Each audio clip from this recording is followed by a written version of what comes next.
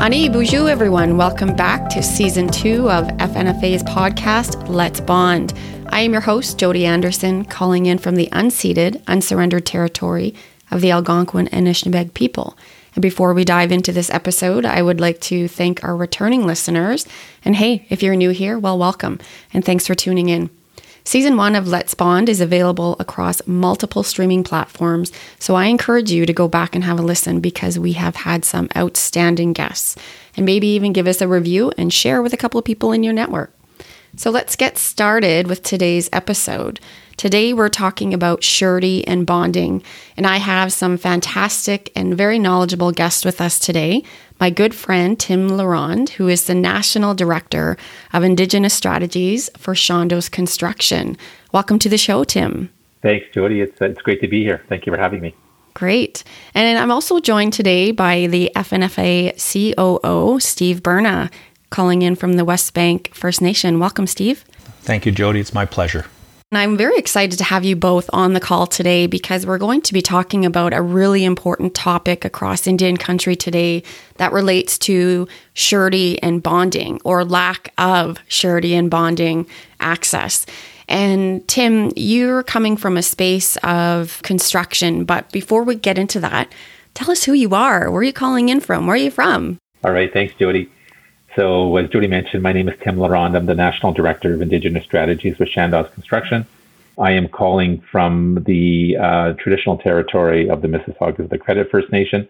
Our office is located on their traditional territory, so it's an honor for us to be working from their area. The role I play at Chandos is I created and lead our Indigenous strategy across Canada. Chandos is a general contractor. We have about 750 employees. In 7 districts across Canada. So my role is to support our teams with Indigenous cultural awareness training. I've got a key requirement of increasing our Indigenous talent within the organization. Also ensuring that of all our projects we have ongoing, that Indigenous procurement becomes a priority. Too often our Indigenous communities have never been invited to the table. So I want to create that opportunity on each of our projects across Canada. And lastly, I have an area where I just call business development, and that's working with our districts and our district managers, our business development directors, in getting to know the communities in their marketplace and building relationships with them. So West Bank, Steve, we have an office in Kelowna, so I would want to encourage them to meet with the folks from West Bank Nation and the nations in the Okanagan Valley. And the idea really is to bring the Indigenous perspective to the forefront. So it's interesting now that I've been in this role for 2.5 years. I'm getting involved in consultation, customer engagement. So there's a lot of different things I do with the role. So excited to be here. Great. That's fantastic, Tim. And after 2.5 years, tell me about some of the challenges that you're seeing. You mentioned procurement, which is great. And we know that the federal government has created a target of 5% procurement for its contracts for Indigenous nations. Let's talk about some of the challenges that might occur with that. So it's great that they're setting this target, yet we still have a bonding challenge that's facing our First Nation contractors. Yes, exactly. And maybe what I should do is just to back up a step is I can also say that prior to this, I was in the financial services industry with Indigenous banking, with TD Bank. And so I'm familiar with commercial banking, investments and trusts and so on. I've done a lot of work in that area. So from the banking side, I certainly got involved with issues of bonding and performance bonds and letters of credit and so on. The challenge from the procurement side, obviously, is getting out to the communities and out to the nations and getting them involved in the process. Too often, I think it really starts with the whole concept of UNDRIP and consultation as projects are being developed in the traditional territory of our nations. There's a law now that requires consultation and involvement and engagement. So in the past, I think what has happened is a lot of the, not necessarily general contractors, but the clients we work for had never considered that. And as UNDRIP becomes law across Canada, it's important now for any development to be going through the process of a duty to consult. And that's working with the traditional territory, the treaty area where you're developing this project, and making sure you're reaching out and having those early consultation processes, discussions, I guess, really with the nations in the territory. In some cases, it could be with the treaty or a tribal council. In some cases, it could be directly with the nation. So what my role and what I've been doing with that side of the procurement and also the consultation is, as new projects are awarded to Chandos, if I'm not involved in the interview stage or the proposal writing stage, I want to make sure that the client that we are working with has an Indigenous engagement strategy, to make sure that they've reached out to either the treaty nations, if applicable, or the nations that are in their traditional territory, and invite them to the table. Our nations have never been invited to participate on these projects, and it's new for some of our clients. But I think the good news is that most of the clients I talk to are very open to learning more and very open to being more inclusive and including the nations in their project and having their input as well. So, and that's really important. You make some fantastic points, because it's about the invitation, the consultation, equity, and parity, which doesn't exist in the bonding or the surety world for First Nation contractors. And I want to talk about that and why that's different specifically for First Nation contractors. What are you seeing on your end? Yeah, we had a recent example on Vancouver Island. We are awarding a contract to an economic development corporation owned by one of the nations on the island. And although the nation itself was very financially viable, they had an issue trying to get bonding. And what it comes down to is that the organizations that provide surety bonding or performance bonding or letters of credit, so these are, a bond really is a contingent liability. And to have access to a contingent liability, you have to go through the credit process. From the bank's perspective, in terms of my past, that involves an application. It involves assessing management risk and assessing security.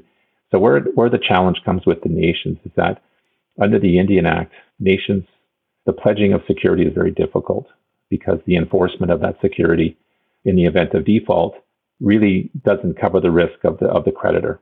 And so it's important that we have some kind of mechanism in place that allows nations the same rights, if you like, of non-Indigenous entities to either pledge security from their nation or get into a credit agreement where they can have access to and get approved for a contingent liability, be it a performance bond or a bond, or with the insurance company, it's more of a surety bond, or even a letter of credit from the banks. So these are all similar instruments that nations use. And really what that whole process does is to share risk. The idea is that the general contractor doesn't want to take on all the risk in the event that the contract is not completed as outlined in the contract. And that risk element of having that surety bond is there in the event of default. So that is the challenge. And it's basically the Indian Act that has created that problem. Right.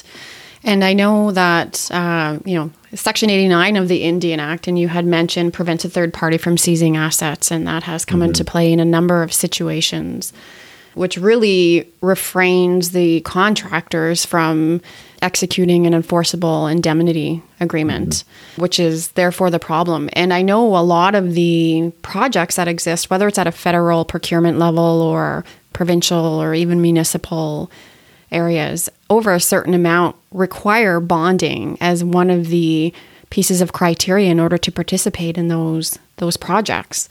So by not having the bonding or agreements in place for First Nation contractors, we're eliminating their ability to participate at parity right from the very beginning, which is really unfortunate. And because of this, people are asking, why is FNFA working or looking at this? Well, we know that there's a significant infrastructure gap that exists on First Nations and in our communities right across Canada. And I think today it's been estimated now around $349.2 billion, which is extraordinary. The other piece of that is that we know that there's over $300 billion in assets that now require either remediation or construction. And so we want to be a part of that. We want to be active participants in the construction component or industry in building our nations. So, when we're looking at these types of infrastructure projects, which are quite large and significant, we want to become key players in that. And from a lot of the perspectives of First Nation contractors that we've had discussions with, there is no parity, there is no equality there. There are existing workarounds, but what tends to happen, and as you mentioned, is that it comes at a greater cost or a greater risk. And so the FNFA is looking at, removing barriers, and how do we put our First Nation contractors at par with other Indigenous contractors. And to be clear, we're not asking for special treatment. We're not asking, just because bid bonding or surety may be available doesn't automatically mean that they would get that bid or be awarded that bid. We're just asking, again, for parity. And so that's going to include having an enforceable or indemnity agreement put into place so that contractors can participate in the economy without losing out. You're right, Jody. It's about leveling the playing field. And it's never been fair for First Nation entities. And, the other part of this, if you want to dig a little deeper, is that these infrastructure projects that are available to First Nation communities, what better way to have the community itself control that whole process and have their companies be a part of that construction process where they can employ their own people, they can engage their own businesses in the community. Because ultimately, when I talk about my strategy, the two long-term goals I'm trying to achieve is to help to create wealth in communities and to build capacity. One of the ways you could do that is through these infrastructure projects. And how unfortunate it is that you have a project in a community and we need a construction company from a non-Indigenous from coming outside the community to do the work. While the poor nation is saying, hey, we got people here that can do this, and we just don't have a level playing field to get access to capital, access to bonding, all the things that are challenges that are really unfair. Yeah, absolutely. Steve Burnett, from your perspective, what are you seeing as some of the challenges? Jody, just to make clear, FNFA is a finance authority, and we have $2 billion in loans outstanding so far, fully backed by First Nations own source revenues. But it's very clear that own source revenues only go so far to closing the infrastructure gap. If the gap is $349.2 billion, it's not because First Nations own source revenues haven't kept up. It's because Canada's policy of pay as you go, or use whatever money's in an annual budget, use next year's money's in an annual budget, has not kept up. We are at the point now where we are pushing a model of Canada for First Nations chief and councils to determine their community priorities. FNFA under monetization, and there is a podcast on monetization if anybody wants to listen to more on it. FNFA will raise the financing, Canada will make the annual payments, but the question became, who's going to build the infrastructure if monetization occurs? And as Tim has pointed out, there are barriers that would limit Indigenous contractors participating in the very projects that are benefiting their own communities. They would be barriers in place to prevent them from working on projects outside their communities that Canada's RFPs for. So we have pushed a model Canada would back that would allow Indigenous contractors to set up their own authority, manage it, govern it, make policies on it that would level the playing field. And if you do want me to speak more on the details of that, I'd be glad to. So this authority, and it would be a standalone authority that we are also representing a model to Canada, would have a certain amount of monies in a pool. And where the barriers under the Indian Act prevent Indigenous contractors from getting fair pricing on surety bonds, they would be able to be, on a voluntary basis, a member of this new authority. And once a member of the new authority, they could then tap into this large pool of cash. And that large pool of cash would then act as the backstop for their applications to get a surety insurance from the private sector. And the cash amount in the bank would then allow not just access to a surety, but fair pricing. So when Indigenous contractors went to bid either on the monetization projects or RFPs in general with Canada, they would be able to have fair pricing, which would make their RFPs much more competitive. The second offshoot of that would be FNFA is not just about low loans, it's about economic growth, it's about wealth management. But you can imagine the benefits if you were a youth looking at a field of construction or anything involved in infrastructure that would also allow you to plot a course for your own employment going forward.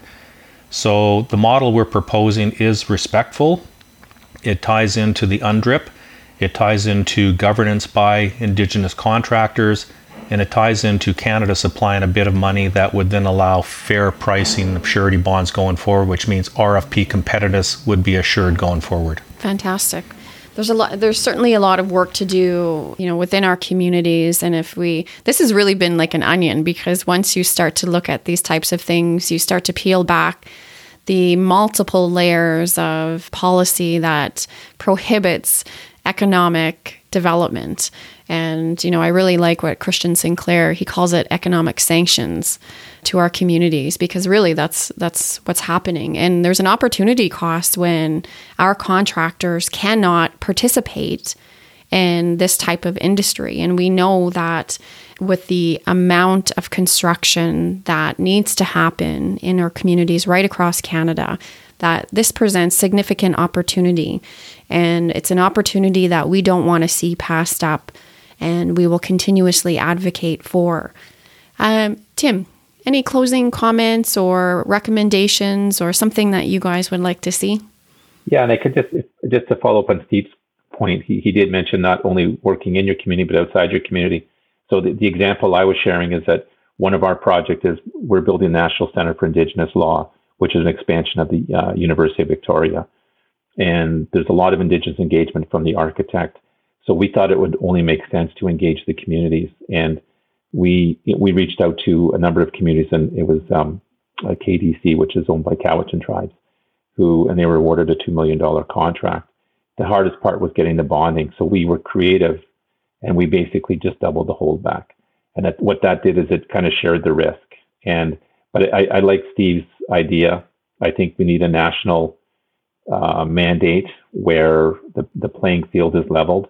I know that from back in my banking days, the government's had Aboriginal loan guarantee programs for the development of green energy, so wind and solar in Ontario. And it was capped, but it was well utilized, and it allowed a lot of communities to access that kind of risk that it's shared risk basically. So it allowed the nations to access that shared risk, which means the risk for the banks was covered, or for the creditors. So I think a program like that, I love the idea with FNFA implementing something like this, because it's also Indigenous owned, and it's Indigenous led, and it's Indigenous governed. And I think that's, if you want to talk about nation building and seeking our own sovereignty, it's fair to say that Indigenous people have been left out of the economy for a while. But I think we're starting, since the TRC, and we're starting to see a lot of very positive movements. And I think the more opportunity we give to our communities and our nations and organizations like FNFA to help our communities so they're Indigenous led and Indigenous owned, I think we're on the right track. We just have a ways to go still. Thank you, Tim. I really appreciate that, and really recognize and acknowledge the reconciliation action that's being done on part of Chandos Construction. I think that's fabulous, and miigwech for the consistent advocation. And I look forward to seeing this finished building. I'm sure it's going to look absolutely stunning and beautiful, and love the Indigenous participation component. Steve? Jody, I think if you go into any Indigenous community and ask what the most successful programs are, you would probably get a same answer, and that would be the programs that are led by Indigenous people because they understand the needs of their communities. There is a strong argument to be made that if you are going to close the infrastructure gap, if you are going to allow economic participation by Indigenous contractors, then it has to be a program or an authority that is owned and governed by Indigenous contractors, because they will make the right decisions for their communities. The current approach, which probably looks at RFPs and chooses the lowest bidder, ends up with infrastructure that's probably subpar. And that is, I'm sure, a large component of the $349.2 billion, because it does need to be remediated a certain number of years after it is built. If you build a model that is Indigenous controlled and governed and policed, you will probably end up with better infrastructure that lasts a longer period of time and actually will help to close the gap. So the current model doesn't work. We have to have a different model, and Indigenous input and governance has to be part of it. Thank you, Steve. And thanks for joining us today, Tim. It's been a pleasure as always. Hope to see you soon. Steve, thank you for your input and your insight. Very much appreciated. Thank you, Jody. To our listeners, miigwech for listening. And again, if you enjoyed this podcast and want to learn more, please subscribe, share it with others on your social media posts. Please leave us a review or a rating. Also, if you want to learn more about surety and bonding, please contact the FNFA and ask to learn more about your part and how you can participate or support this initiative. Miigwech, everyone.